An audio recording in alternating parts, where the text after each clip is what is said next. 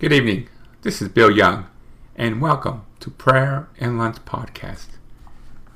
Today I'm doing the reading for the first Saturday of the first week of Lent.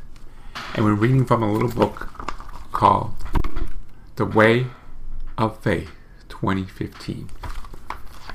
And today's scripture reading is Mark 9, 2 through 10.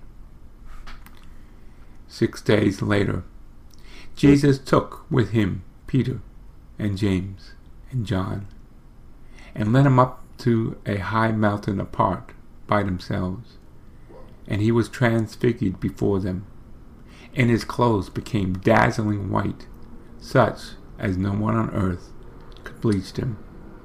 And there appeared to them Elijah with Moses, who was talking with Jesus. Then Peter said to Jesus, "Rabbi, it is good for us to be here. Let us make the 3 dwellings, one for you, one for Moses, and one for Elijah." He did not know what to say, for they were terrified.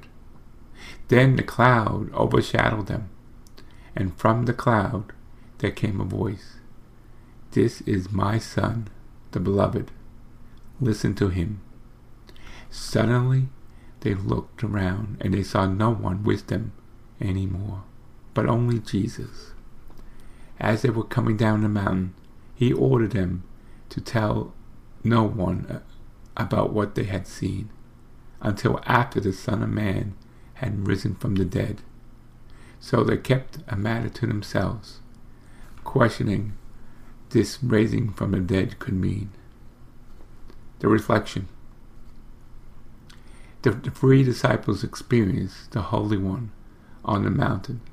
It was a taste of hope for the future, a glimpse into the glory of God in Jesus, the glory that would await them. So let many of our experiences of God, this one escaped their understanding, nor did they understand what Jesus had in store for them. But whatever they saw and heard, keep them hungering for more of Jesus. The desire fueled later by the resurrection and the coming of the Holy Spirit filled them with hope never before. They took those experiences to heart, slowly began to understand what life in Christ meant, and shared their hope with the people throughout the known world. Through it meant suffering and martyrdom.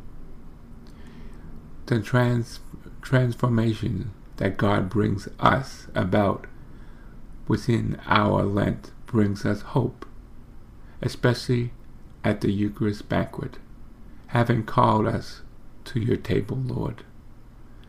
Confirm and united, so that as we walk our ways in faith and hope, we may bring the joy and trust into the world. Eucharist prayer for users in masses for various needs, number 2. God bless you all, and I hope your Lenten week and journey is doing